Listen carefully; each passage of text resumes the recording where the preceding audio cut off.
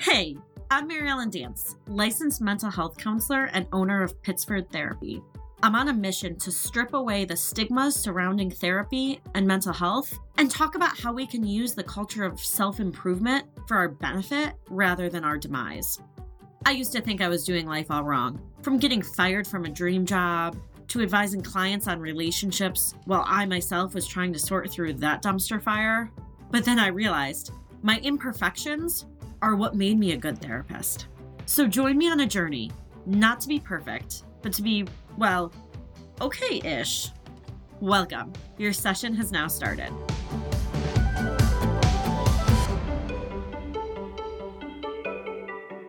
Hello, everyone. Happy Monday. I am so glad you're with me today. Thank you so much for being here. Please remember to follow along, hit the follow button wherever you're listening.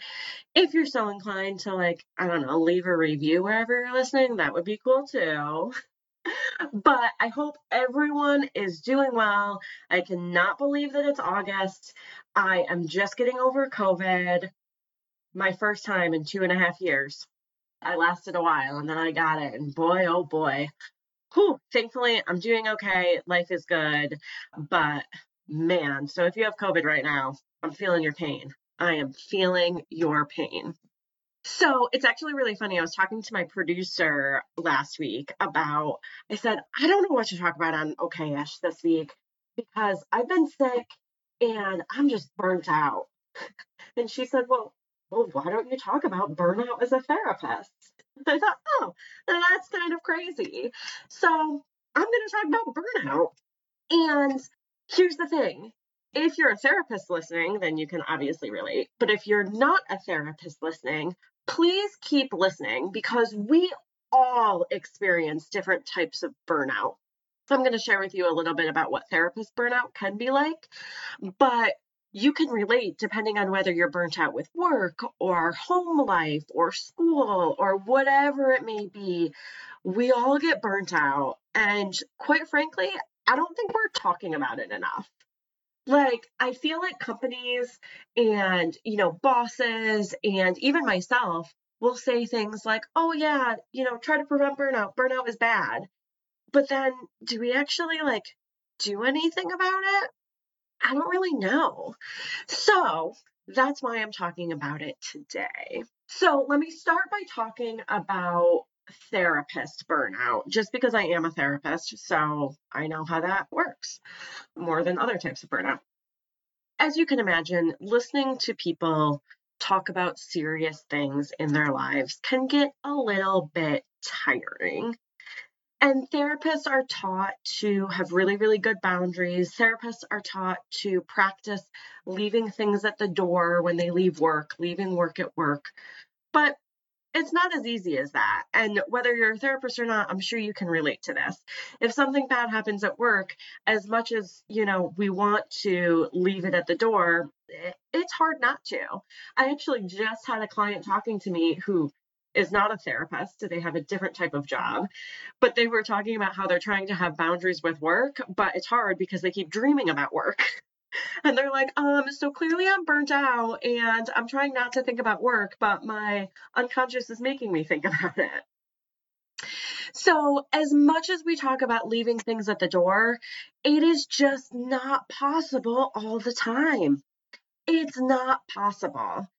And when we're therapists and we are hearing people's innermost secrets and we are hearing people's innermost traumas, it's tough. It's a huge honor. It's really great in a lot of ways, but it's also really, really tough. When I started as a therapist, I used to come home and think about clients a lot. I would come home and think about what a client told me and kind of, review it in my head of, did I say the right thing? That type of thing. I honestly don't do that as much anymore. But what I notice that I do now that's a little bit differently is I won't necessarily come home and be thinking about, like a specific story a client told me, but I'll have much less patience when I'm home. So, for example, if I have kind of a hard day or I'm feeling a little bit burnt out, and someone in my personal life is like, hey, can I talk to you about this? Can I pick your brain? I have like no patience for that. And I'm like, nope, I'm out. Can't hear it. I am out. I cannot do it. And that's actually been something that's really helpful for me to realize, is to recognize when I'm not able to give that emotional support to other people, when I'm kind of tapped out with giving emotional support. And that's really, really hard. It's really hard to recognize that. And it's also really hard to say no to people we love. Right? If someone I love comes to me and is like, hey, I'm really stressed, I want to talk to you about this, all I want to do is talk to them about it. I want to support them. I love them. But I have to be really, really, really honest about not being in a place to be able to support them, which can be hard. Just being completely honest, that can be really, really hard to say no to, because I don't want to disappoint the person I love. I want to be able to provide support to that person. So that can be really tricky. That can be really, really, really tricky. Another thing that can be tricky, kind of in that same vein, is sometimes I don't recognize when I'm burnt out. Can any of you relate to that? You know, you don't recognize when you're burnt out until you come home and like scream at your kid for no reason. And then you're like, oh, shoot, maybe I should look at this. I think that happens with most of us. We often don't recognize we're burnt out until, I don't want to say it's too late, because it's never too late to take care of ourselves, but until we're already kind of really burnt out. You know what I mean? I wish that there was ways to recognize the burnout a little bit better. I think so often when we're feeling like a hint of burnout, we just keep working. We just keep working and hope it goes away. And here's the bad thing about burnout. Well, there's a few bad things about burnout, but one of the bad things about burnout is that that doesn't work. It won't go away. It absolutely will not go away. And I feel like so many of us can relate to that. Like, oh, I'm kind of feeling a hit to burnout, but like, I'll get through it. I have a vacation planned in 2 months. Well, that might not be good enough. I have in the past, and I currently manage people, and I am all about taking mental health days. If you just need a day off. The problem with that right now is that I see a lot of people who are trying to take mental health days in the moment. So, like, people who don't realize they need a mental health day and then they wake up one day and call in sick. That's not a great way to take a mental health day, right? Calling in sick is obviously something we don't want to be doing if we don't have to be doing it. I try to encourage people to predict, which is hard, but try to be able to predict when we're going to need that mental health day, when we're going to need. I'm feeling a hint of burnout and it's Monday. I'm going to ask if I can take Friday off because I'm not feeling good and I don't think this is going to get better. That's hard to do. I have trouble doing it. I'm feeling burnt out right now. So I absolutely have trouble doing it. I think we all do. But I think it's important for us all to recognize that that burnout is not, it's not going to go away. It's not going to go away if we ignore it. We got to actually do something about it, which is hard. It's hard to do something about it. I think another thing that's contributing to us all feeling burnt out is feeling like we have to do things. I get that. Sometimes I don't want to take time off because it's more of a pain in the butt to come back and like reschedule everything and like catch up from the time I took off than it is to just keep working.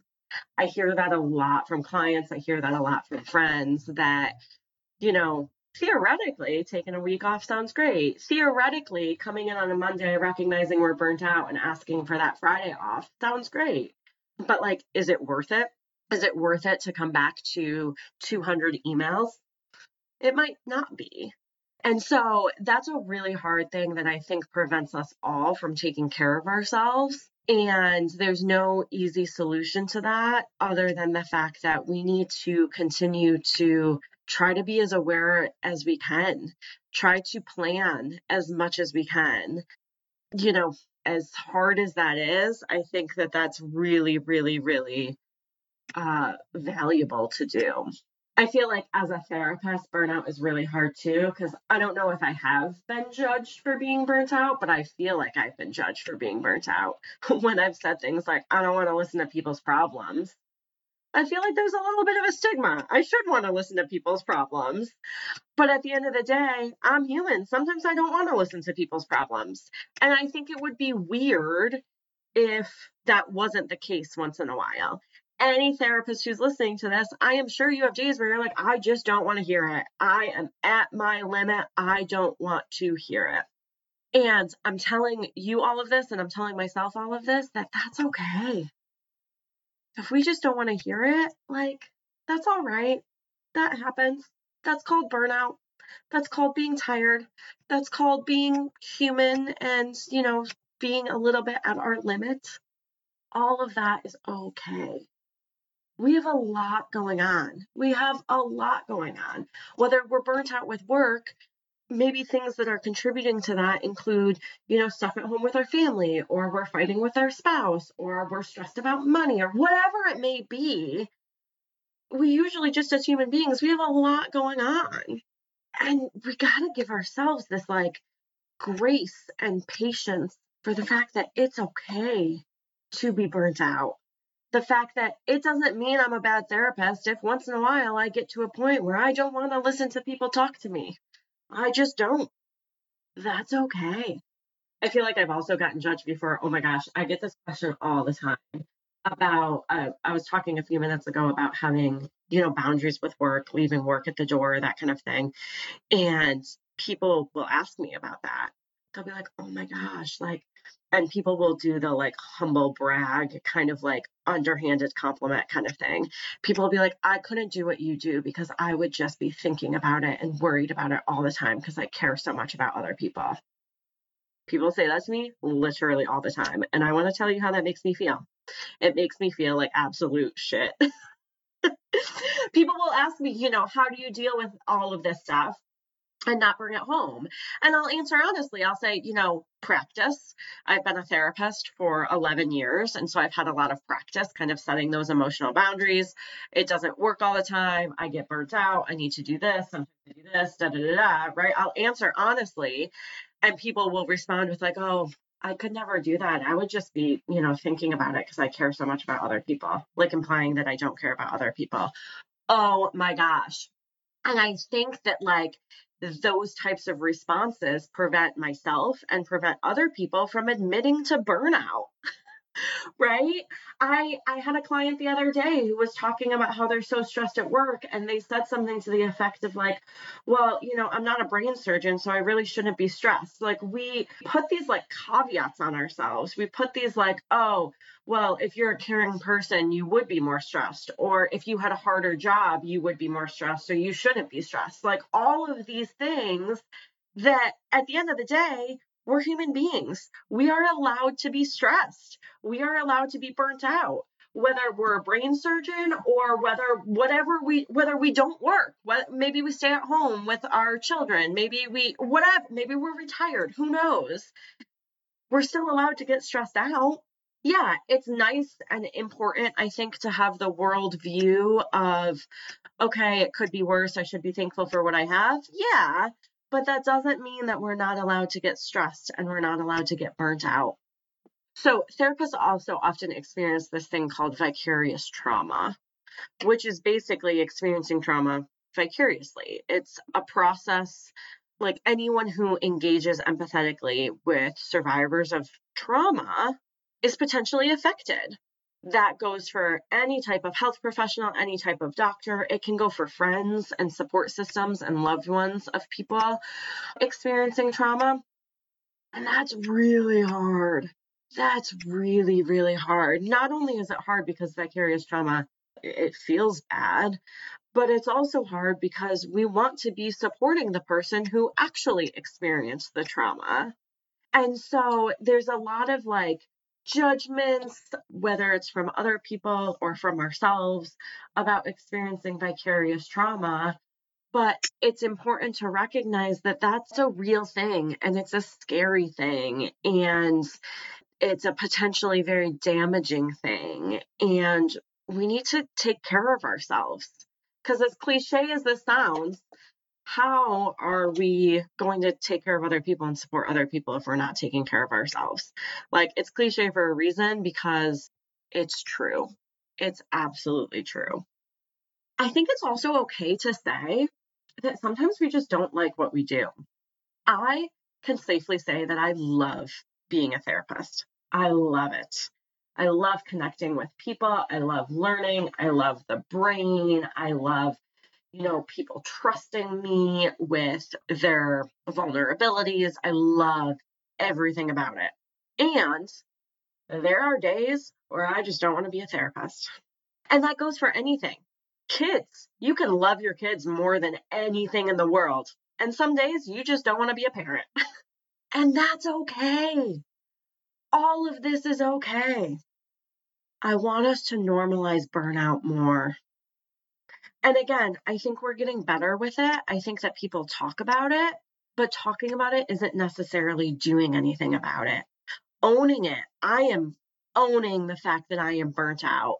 And I'm very thankful for my producer for being like, yeah, talk about burnout. If that's what you're experiencing, that's what you should talk about. It was almost like freeing to hear that. Like, okay, I don't have to pretend that I'm not burnt out. I can just say it.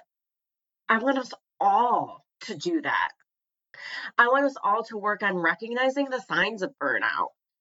Sometimes it's not always possible, but if we can recognize when we're like a little burnt out before we get to the point of like sobbing on the floor, that would be lovely. That would be great. Then we could hopefully act accordingly. Take some time off, go on vacation, ask for help, those types of things. I hope that we all have the ability to do that, or at least the ability to practice doing that. And I think it's also important to normalize burnout for other people. Just in this podcast, I have shared, the judgments that I felt on myself or the judgments I've placed on myself. We're all placing judgments on ourselves all the time. And in a perfect world, we wouldn't be judging ourselves. But unfortunately, it's not a perfect world. So if there are ways that we can help other people not judge themselves, like my producer did, like when my producer was like, hey, it's totally okay if you're burnt out, talk about it. If there are ways we can do that for our family members, for our friends, for our coworkers, how good would that feel? I think it would just feel so, so awesome. And I hope that I can do that for other people. So, in my burnt out state, to kind of end this episode, I want to do a little segment that I've never done before. But this segment is called Therapist. There are a lot of things that kind of piss me off as a therapist. But when I'm feeling burnt out, they piss me off even more. I think we can all relate to that. I have a little bit more patience when I'm not feeling burnt out. But I want to talk about therapists and the things that you might be like, oh, that's a good thing. But as a therapist, oh, it just like irks me.